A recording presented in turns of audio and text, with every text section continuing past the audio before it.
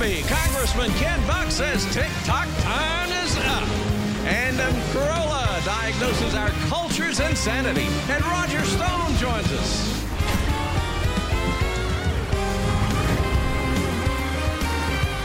That's Stray Corley in the Music City Connection. And I'm your announcer, Keith Bilbrey. And now, here's Mike Huckabee!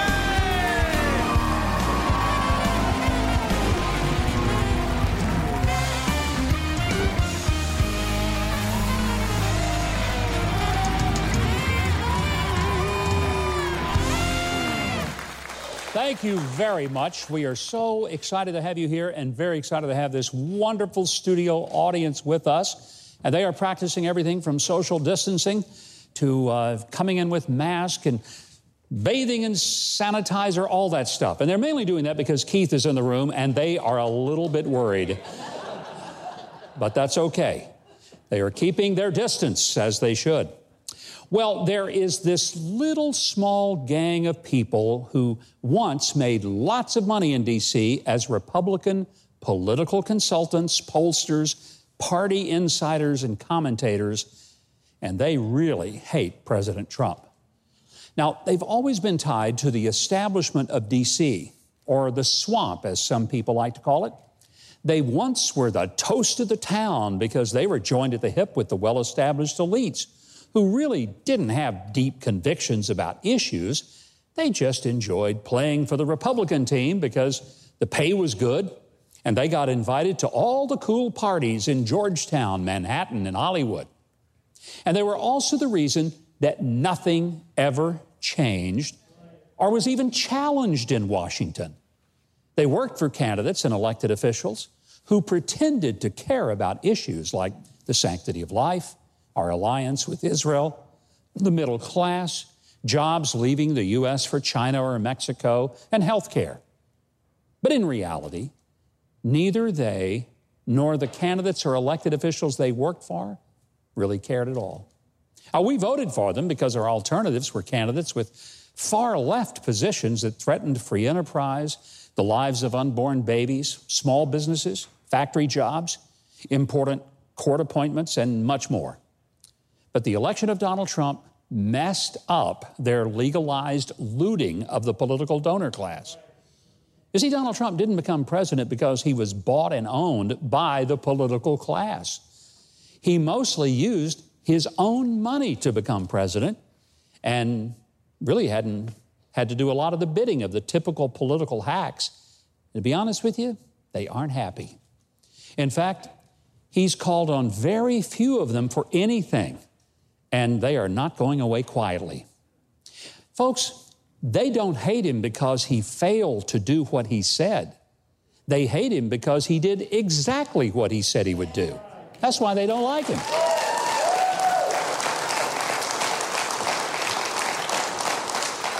Maybe you've heard of this small little group of Republican malcontents. They call themselves the Lincoln Project. I'm going to tell you, the so-called Lincoln Project is about as true to Abraham Lincoln as I am to Weight Watchers. Look, they love the power and the money, but when Donald Trump became president, they just didn't matter that much. Now, I got some friends who claim to be conservative, but they say they're going to vote for Joe Biden because they think President Trump is vain and vulgar. Oh, yeah, the same Joe Biden caught on a hot microphone uttering a truly vulgar term when talking to President Obama about signing Obamacare, and who is cursed at the very people who attended his lightly attended events. But are elections even about a candidate's tone, his tweets, or his temperance? Sure, I'd love for all the people I vote for to be near perfect in personality, piety, and personal manners. But I care even more about whether their performance matches the promises on issues that really matter to me. Believing in the intrinsic worth and value of every human life from conception is sacred to me.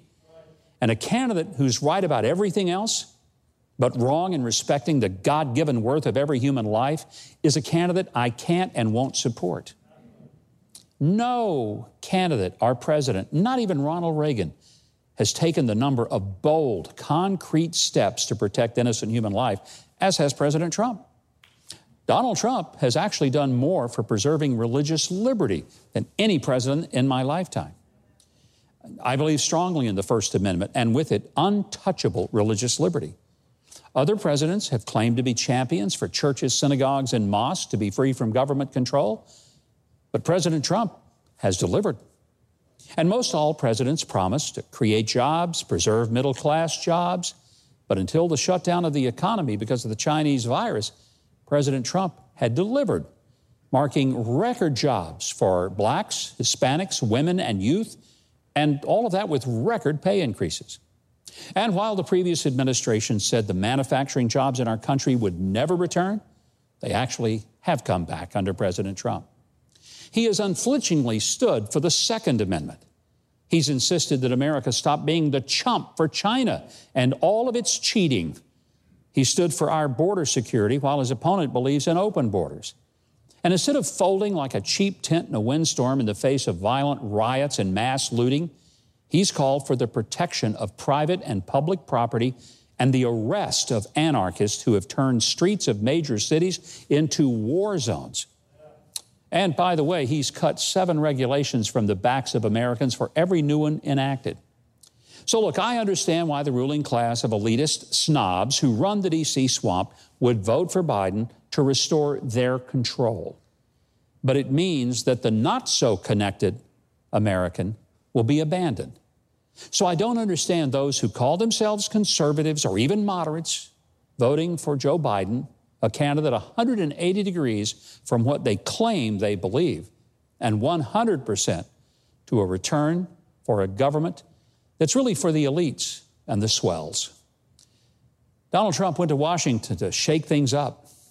His problem wasn't that he failed at that. His problem, he succeeded.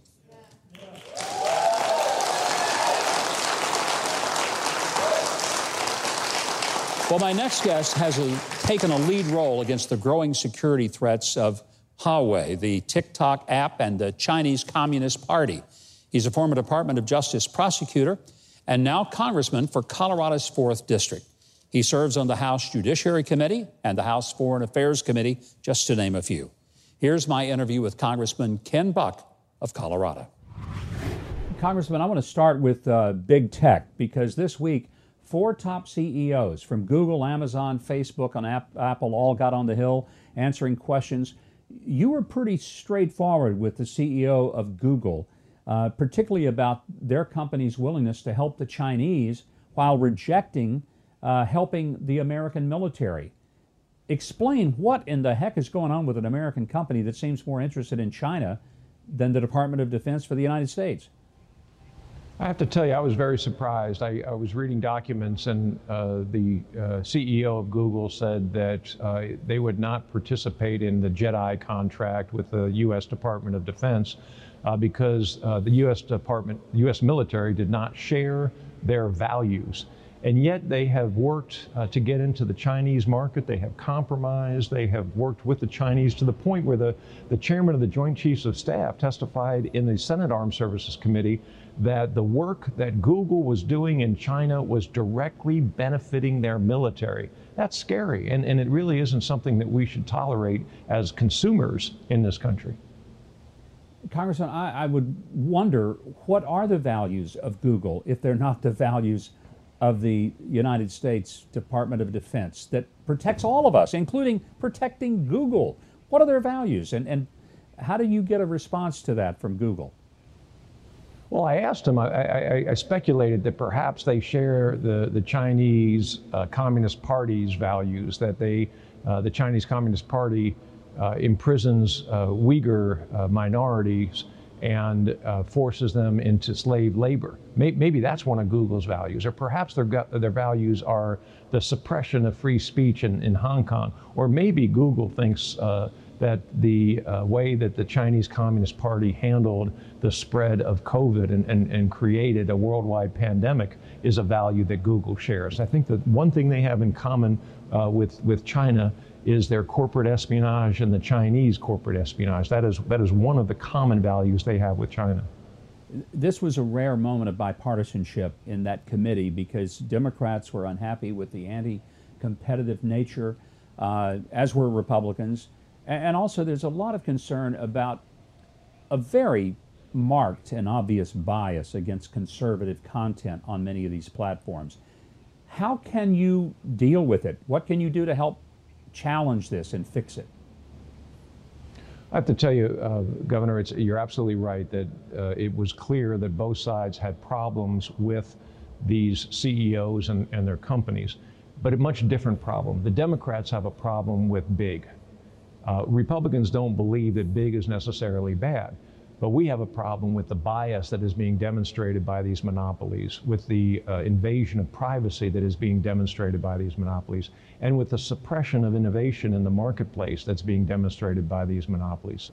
Do you see antitrust action being one of the solutions, literally breaking them up, like we remember the old AT&T breakup of the early 80s? Is that where we're headed with all this? You know, it's a great question because Congress's role is to make sure that we have laws that give the regulators the tools that they need to do their job. And then we have to also make sure that they have the resources they need to do their job. It's up to the regulators. It's up to the Federal Trade Commission and the Antitrust Division at the Department of Justice to make the decision whether they should bring a case against these companies to break them up, to punish them in some way for anti-competitive behavior in mergers and acquisitions, or a whole host of other issues that I know these two agencies are looking at. You were also in another rather contentious committee hearing this week involving Attorney General Bill Barr. Congressman, I have to just say it straight out. I've never seen such a spectacle of the Democrats asking a question and refusing to even allow the beginning of an answer before screaming they wanted to reclaim their time. I thought it was ridiculous also. Chairman Goodlatte was the chairman of the Judiciary Committee for the 4 years, my first 4 years in Congress. And Chairman Goodlatte would always let the witness answer a question when the time ran out. That wasn't allowed with Attorney General Barr, and it was sad because the Attorney General had some very good explanations, and I think the American people were misled about some of the activities that are going on in our country. A couple of projects that you're involved in I want to be able to touch on. One is an HBO documentary called The Swamp. You, Matt Gaetz, and Congressman Thomas Massie have been tracked over the past year. I'm anxious to hear about what we'll be able to see in that documentary. I wrote a book 3 years ago called Drain the Swamp, and a lot of the concept of the book, the corruption in Congress, the fact that both parties are involved in this bipartisan bankruptcy is included in the book and included in this documentary. I just don't know exactly what parts they're going to use from any of the people that they followed. And a book that you have coming out called Capital of Freedom, when does it come out? And I hope it also deals with some of those issues that you have been a champion of for the American people.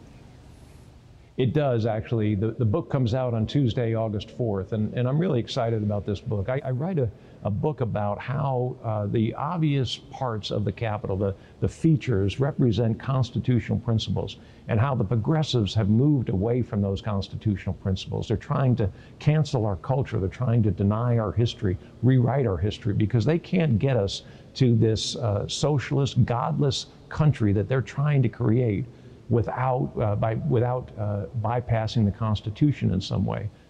Sounds like a terrific book. I hope our audience will order it. It comes out this week. Capital of Freedom by Congressman Ken Buck. Congressman, thank you for joining us. A delight to have you and hope to have you back soon. I look forward to it. Thank you, Governor. You can learn more about Representative Buck's work in Congress by visiting buck.house.gov. And you can also follow him on social media at Rep. Ken Buck. Now, if you'd like more of my take on news issues, be sure to stop by Huckabee.tv for facts of the matter. I look forward to seeing you right there. Okay, Keith Bilbrey, why don't you tell us what's coming up on this great show tonight? Well, you won't believe this lineup. Tonight, Adam Carolla talks free speech, and Trump insider Roger Stone is here. And from the Brady Bunch fame, it's actor and singer Barry Williams, here on Huckabee. Go to MikeHuckabee.com and sign up for his free newsletter and follow Gov Mike Huckabee on Twitter.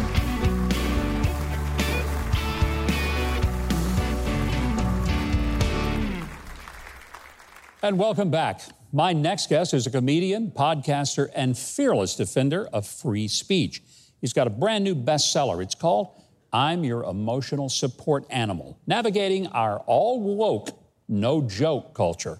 His podcast, The Adam Carolla Show, holds the Guinness World Record for the most downloaded podcast. That is a pretty big deal. It's a pretty big deal to have Adam Carolla on our show tonight. Adam, welcome. Thank you for joining us. I want to begin with the extraordinary documentary that you and Dennis Prager put together called No Safe Spaces. We featured it on the show a year ago. It goes into DVD distribution this fall.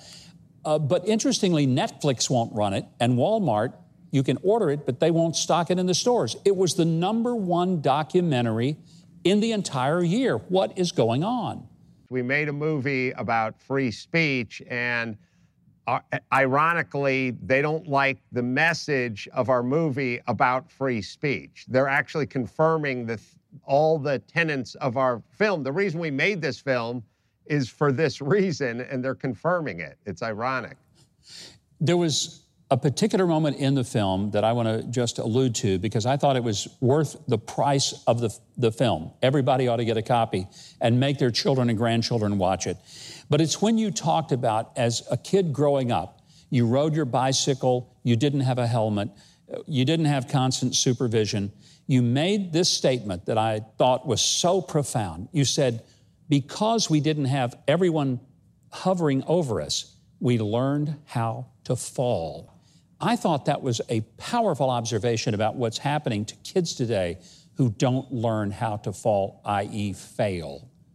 Well, you know, I've said it in front of Congress, which is when you send astronauts up into the space station, they have to do exercises to simulate gravity, because when you're in a zero gravity environment, you lose muscle mass and bone density, and it hurts you a lot. And a lot of these kids are growing up in a zero gravity environment, and they're losing their muscles and they're losing their bone density. And it's not a physical thing, but obviously it's gravity free in our society, in their brains. Your brand new book called I'm Your Emotional Support Animal. You once again talk about the fact that there is such a void of good comedy, of people having the freedom to go and tell a joke because too many people are woke. Help us understand, what is wrong with a cancel culture? What's going on, and how is that dangerous to the next generation? Well, they want control. They say they want apologies, but an apology, forcing someone to apologize to you, is really just you controlling them. So they're sort of drunk with that power. They're all narcissists, and they're weak people, and they're bad people. They really, instead of going out and creating their own material, they're judging everyone else's, and then a mob of them is deciding you need to apologize, otherwise you're going to be removed from your livelihood. And what they don't understand is they're going to turn on each other, as you've seen already. So it feels good momentarily, but it's like eating taffy before you go to bed. Get back to me in 5 years and tell me how your checkup is at the dentist. When you talk about the element of college, it's with a real sense of contempt for the fact that colleges have become the hotbed of censorship, of control. Should parents think twice before they write a big fat check so their little darlings can go off to college and get ruined? I was just thinking about this the other day. I for sure would, and I was talking to Dr. Drew about it. I was saying, how can we be simultaneously becoming more and more educated and dumber as a society? You know, we're missing a basic horse sense. We're missing a clarity. We're common sense, the kind of things we used to hear about growing up. Now everyone has a college degree, but they've lost their ability to think and reason. And I realized they're going to college instead of going to a lumber mill or the military or a construction site and really learning how to practically use their brain. You know, Adam, we're all confronted with people who are radical leftists, who yell and they scream at us and they don't like the way that we talk or what we believe. What's your advice of how to deal with these leftists? And I know this is one of the things that you deal with in your book, but I want to ask you to explain to our audience, how do we deal with these leftists who think that we just ought to disappear with our views that are different than theirs? Well, I think the first thing is you don't apologize and you don't step back. And I know it sounds easy to say, but they are essentially folks that take hostages, and the more you pay the hostages and the more you negotiate with the hostages, the more they progress. So they'll need more. As you retreat, they'll advance. It's funny, I was just talking to Mark Garagos, the attorney, and he told me there was a supermarket chain and their policy was if someone did a slip and fall in their store, they would just pay them out. So they would just pay out when someone slipped and fell, and they thought it was easier and faster, except for they got more and more cases because the word got out that they were slipping and falling and there was a payday from the supermarket. So negotiate. It's good in the short run, but it costs you big picture. You know, that kind of thing is very powerful. It's what your book is all about. Your book is very straightforward, raw. It's not, for the weak of heart. But living life right now is not for the weak of heart. And I hope people will get it and read it and realize that wherever they are on the political spectrum, we need to embrace liberty, free speech, and the idea of letting people be who they are. And Adam, I want to thank you for being who you are and being bold and courageous, even in the world of comedy, and I hope you will continue to be an outspoken advocate for free speech. Thank you for joining us. Thanks, Governor. Well, Keith Bilbrey is about to tell you where you can get your own copy of Adam Carolla's new book and also see his very timely documentary, No Safe Spaces. Keith? I'm Your Emotional Support Animal is at Amazon.com and all major booksellers. You can also find all of Adam's books, his podcasts, social media links, and much more at AdamCarolla.com. And visit NoSafeSpaces.com to stream the #1 political documentary from 2019. Or get it on DVD at NoSafeSpaces.com. Next, newsmaker Roger Stone is in the house, and later actor Barry Williams shares Hollywood tales and performs with his band, the Travelers, here on Huckabee.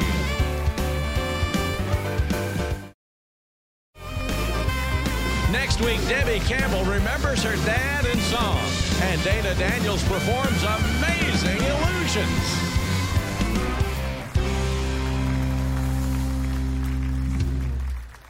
Well, we're glad you have stayed with us because you will be happy that you did, because my next guest is a longtime political strategist, former advisor to Donald Trump, and a best-selling author. Last year, he got arrested, charged, and convicted, he says, for the crime of supporting the president. But earlier this month, President Trump commuted the sentence of Roger Stone, just days before he was scheduled to report to prison. He's here tonight for his first in-studio interview since his commutation. Please welcome my friend, Roger Stone. Roger, good to have you here. Thank you, Governor. You know, you went through a period where you didn't have a whole lot of friends. All those people kind of abandoned you, didn't they? No, it's amazing how the country club Republicans and the establishment types who pretended for so many years to be my friends, how they cut and run, how they headed to the tall grass. In fact, I want to thank you, Governor, because you're one of the few who stood tall from the very beginning. You called out the injustice I was being subjected to. You were among a handful of folks who pointed out how completely political the prosecution of Roger Stone was and how this was really a persecution, not a prosecution. Well, it was maddening to me because I saw not just the attempt to go after you, that was clear, but the manner in which it was done. The raid at 5 o'clock in the morning on your home with 27 SWAT cars and automatic weapons. I mean, they could have simply called your lawyer and said, look, can you bring Roger in at 9 o'clock this morning to the courthouse? We need to, file the charges. Yeah, and you would have done it. Yeah, that's the irony of this. The Democrats argue that I somehow received special treatment. You did. Let's go through that. When 29 SWAT-clad, assault weaponing FBI agents arrive at your home in 17 armored vehicles with a helicopter overhead. I lived on a canal then. 2 amphibious units pull up to the dock behind my house. Frogmen with rifles jump out. They surround your home. They bring a battering ram up to the front door like they're going to break it in. They've got dogs, a canine, unit on leashes, and they start pounding on the door.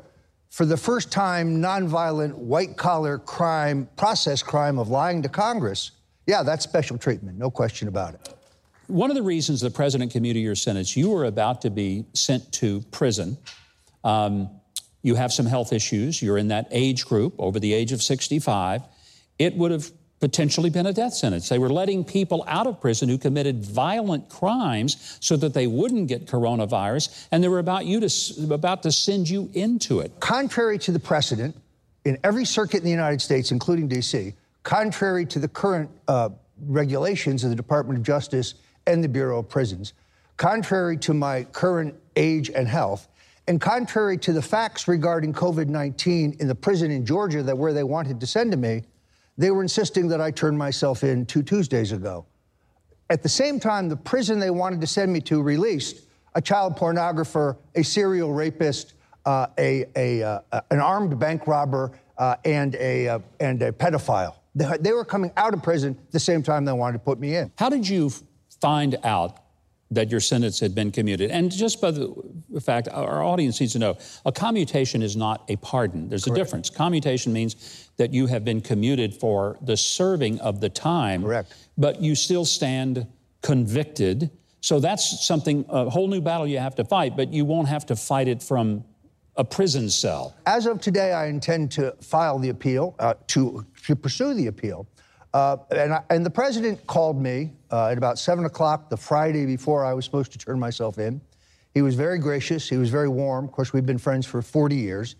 He knows that they put me under enormous pressure to lie, to bear false witness against him. They had identified a number of phone calls between myself and candidate Trump in 2016, and they wanted me to come clean. They wanted me to confess. They wanted me to cooperate in return for some vague promise of leniency. I knew what they were doing. This was days before the Mueller report. They had no Russian collusion. They wanted me to be the ham in their ham sandwich, and I declined. I refused to lie. What they actually convicted you of, lying to Congress, what is the essence of what they have said? And, I know you've talked about the juror and the judge.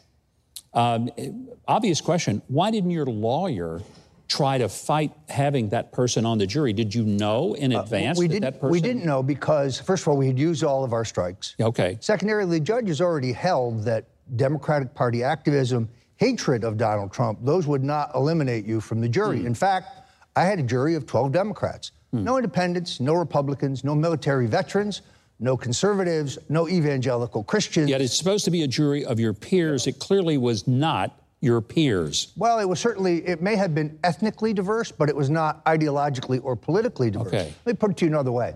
It could have been the Obama-Clinton administration alumni reunion. I mean, the majority of the jurors had either worked as political appointees, not civil servants, as political appointees in either the Obama or Clinton administration, or they worked in a left-wing think tank, or they worked for a political action committee. A couple of them worked for early Democratic opponents for the president.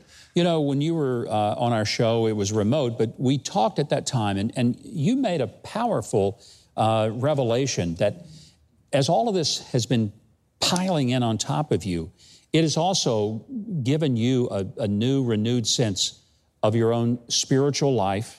And I know some people will be cynics and they'll say, oh, yeah, Roger, he, gets threatened with jail, so he has a jailhouse conversion.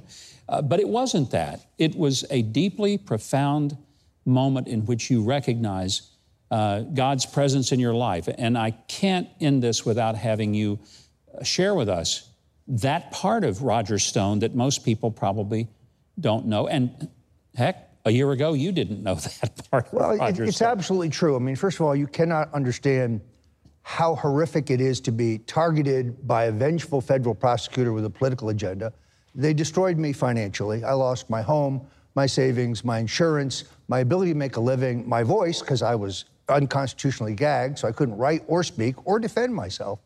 And I would say last January, I pretty much hit rock bottom. Yeah. I was angry, I was frustrated, I was broke.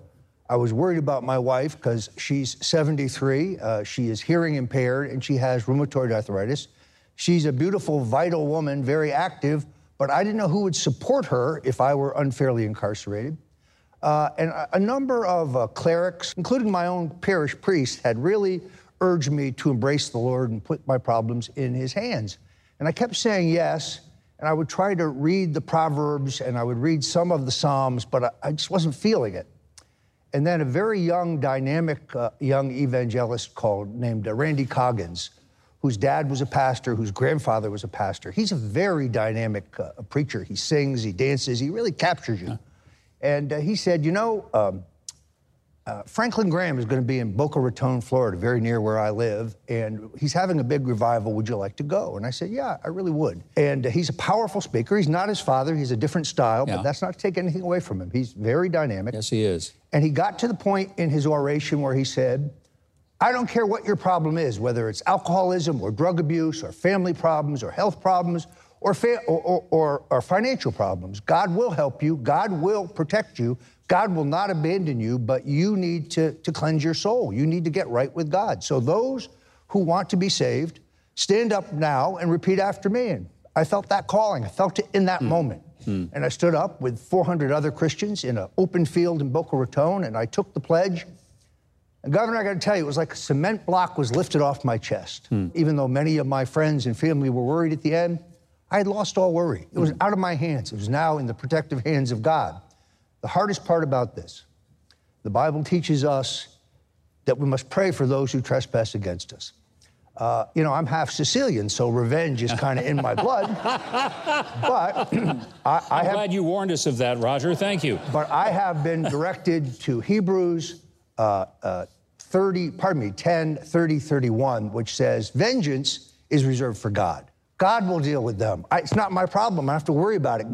They will face God's vengeance, and the vengeance of a living God is a fearful thing. Yes, it is. So I'm at peace, and now I'm going to clear my name and do everything I possibly can to reelect probably the greatest president of my lifetime, and that's tough to say. Roger Stone, we love having you here. This audience appreciates you, and your candor and your forthright testimony is powerful. Thank you so very much.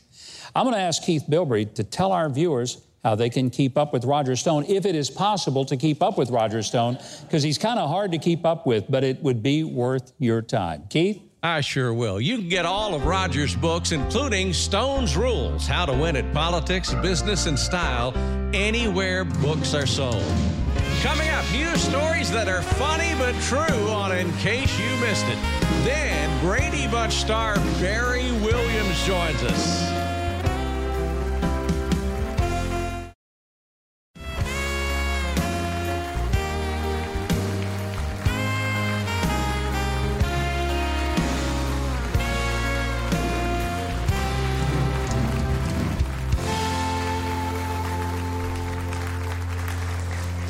Well, goodbye, Yellow Brick Road. How about a hand of appreciation for Trey Corley and the Music City Connection? Well, from a woman who turned a bobby pin into a van and a man who chops watermelons on his friend's head, we've got the news stories that'll make you smile on a little segment we call In Case You Missed It.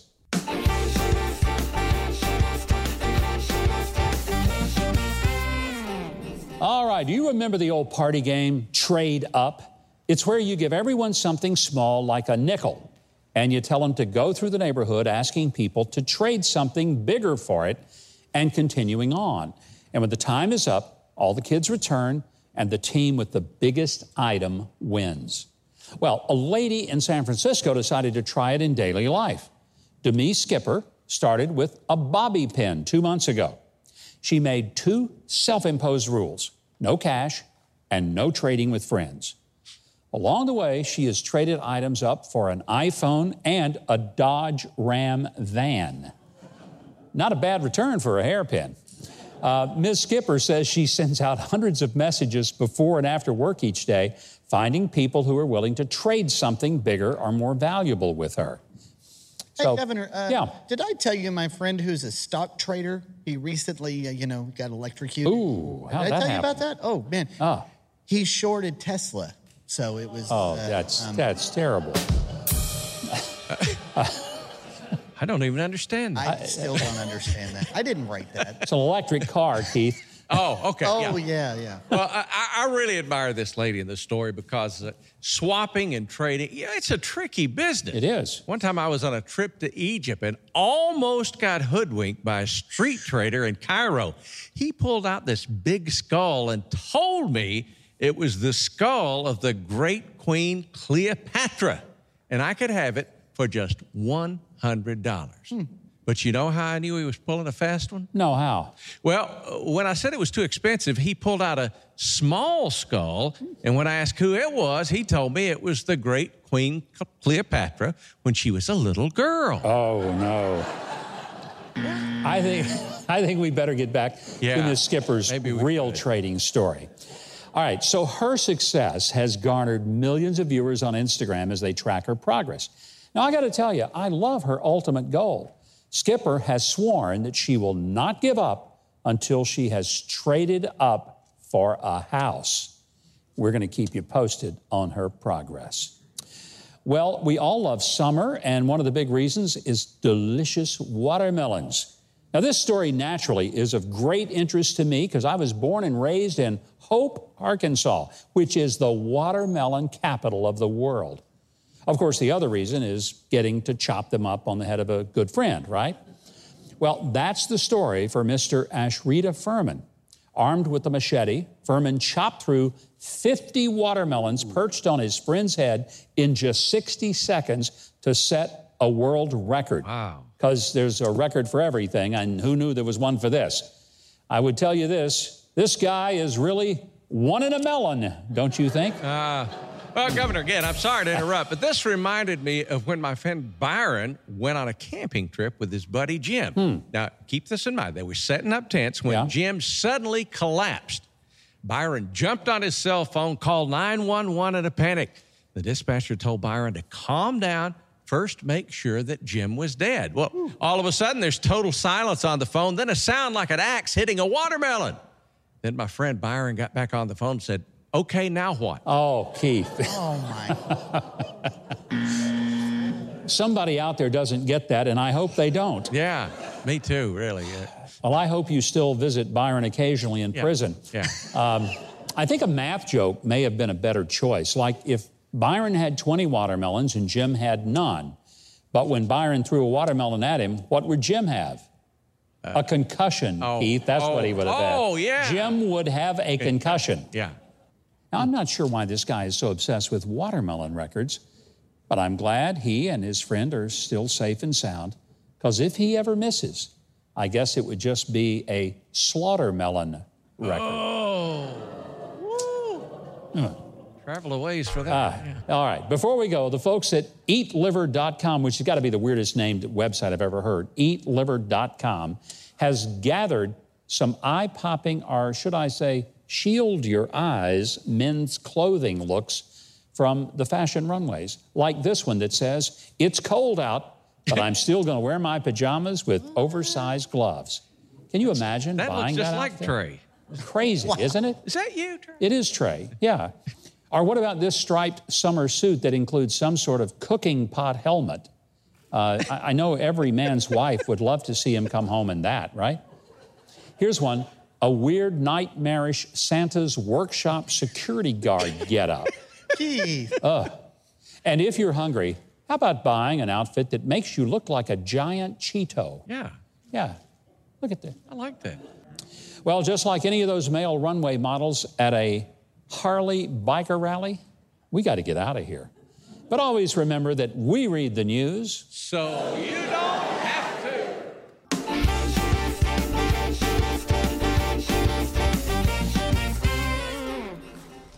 Well, Keith, I could really see you sporting that Cheeto suit. I mean, the color and the cheese powder, and that would compliment you really nicely. Well, let me tell you something. If I buy it, remember it's nacho cheese. It's mine. Coming up next, TV star Barry Williams. Remember those Brady Bunch days. And then performs with the band The Travelers on Huckabee.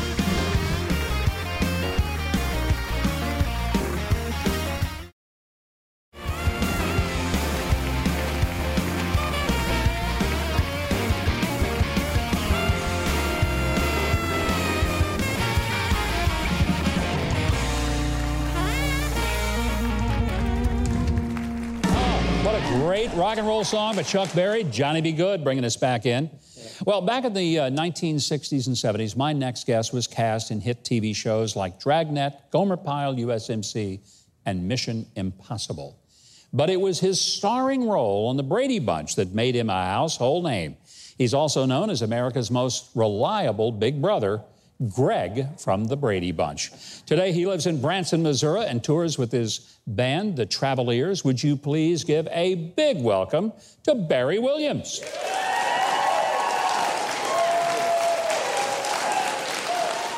You know, everybody who was doing Zoom over the course of the coronavirus, they all felt like they were on the Brady Bunch because everybody's pictures were in these squares on the screen. The magic of Sherwood Schwartz and Foresight, huh? Who would have known these little boxes? That they now are part of our everyday lives. Speaking of television, this week, Barry Williams got notified that he is nominated for an Emmy for a home improvement show on HGTV.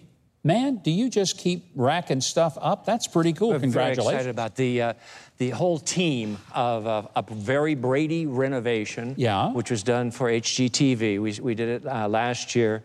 It started out as a special, and it turned into 8 different shows. But we took the original house and turned it into what our set looked like, so that the house that was just a picture before became a real live set. You know, Barry, a lot of people who were child actors and had an experience of being on a very successful television series for several years, sometimes they burn out, they get bitter. You didn't. You're not a bitter person. You're a guy who loves life. You continue to entertain. Why were you able to take all of the pressure from being a child actor and a child star and not burn out and continue to love people and love entertaining? I came from a very good family, and it was my choice. I think a lot of the burnouts are people that get pushed, the kids get pushed into it. I loved every minute of it. I would show up early to work, and I'd arrive at Paramount Studios, and for me it was like going to work at Disneyland. The shows that were there, Star Trek, Mission Impossible, Mannix, it just went on and on and on. The Odd Couple, Bonanza were all there, and I visited all of them as well. So for me it was a very magical place to be, and then having a series for all those years, you learn a lot about acting, about lights, about directing, about writing, and it was a really joyous experience. So I tried to carry that on through. You now live in Branson, Missouri, which is an entertainment hub for most of America, but you do most of your entertaining all over the country. You perform at civic arenas and events everywhere, so people can book Barry Williams and the Travelers to come to their town. And special events now, we have a great time with this. We found a kind of a country, a little bit of bluegrass, and a little bit of classic rock. And my wife is also a hula dancer, so we have a Hawaiian percussion floating through there too.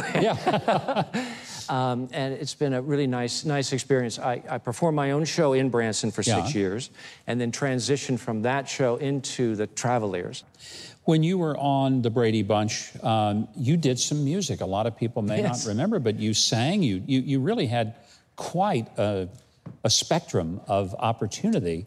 So it was, I guess, maybe a natural thing that you would end up doing a musical career after all. I was always hoping for that. You know, you go from keep on keeping on, and it's time to change. And maybe the most listened to song we did, Sunshine Day, everybody's smiling.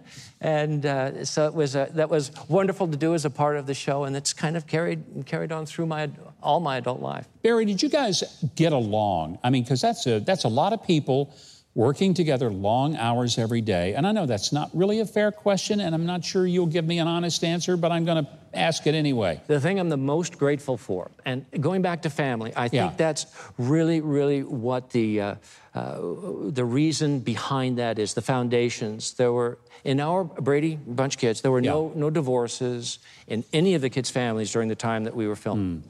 And so we were all going home, living normal lives, and then coming together as a group of professionals. And we had to work through our friendships and the professionals, and there were squabbles and things like, as always.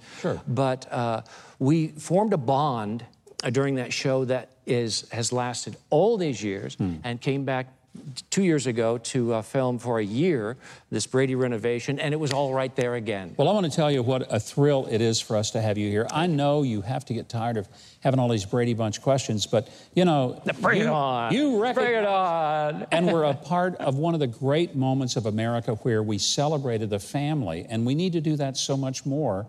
And we are delighted that you have continued to entertain. Our audience is going to get a chance to hear you sing with your wife, Tina, and guitar player Michael, the Travelers, and Trey and the band, and a rather amateurish bass player is going to join you for the song. Nice. Why not? Nice. Why not? So, as Barry gets ready to perform, Keith Bilbrey is going to tell you how to get the music of Barry Williams. Keith, tell us. Well, to stay connected with Barry Williams and enjoy his new music, please go to BarryWilliamsOfficial.com. And after the show, go to Huckabee.tv for an encore performance of an original song by Barry and the Travelers, exclusively on Huckabee.tv. And in 60 seconds, Huckabee's back with a performance by Barry Williams and the Travelers. Stay tuned.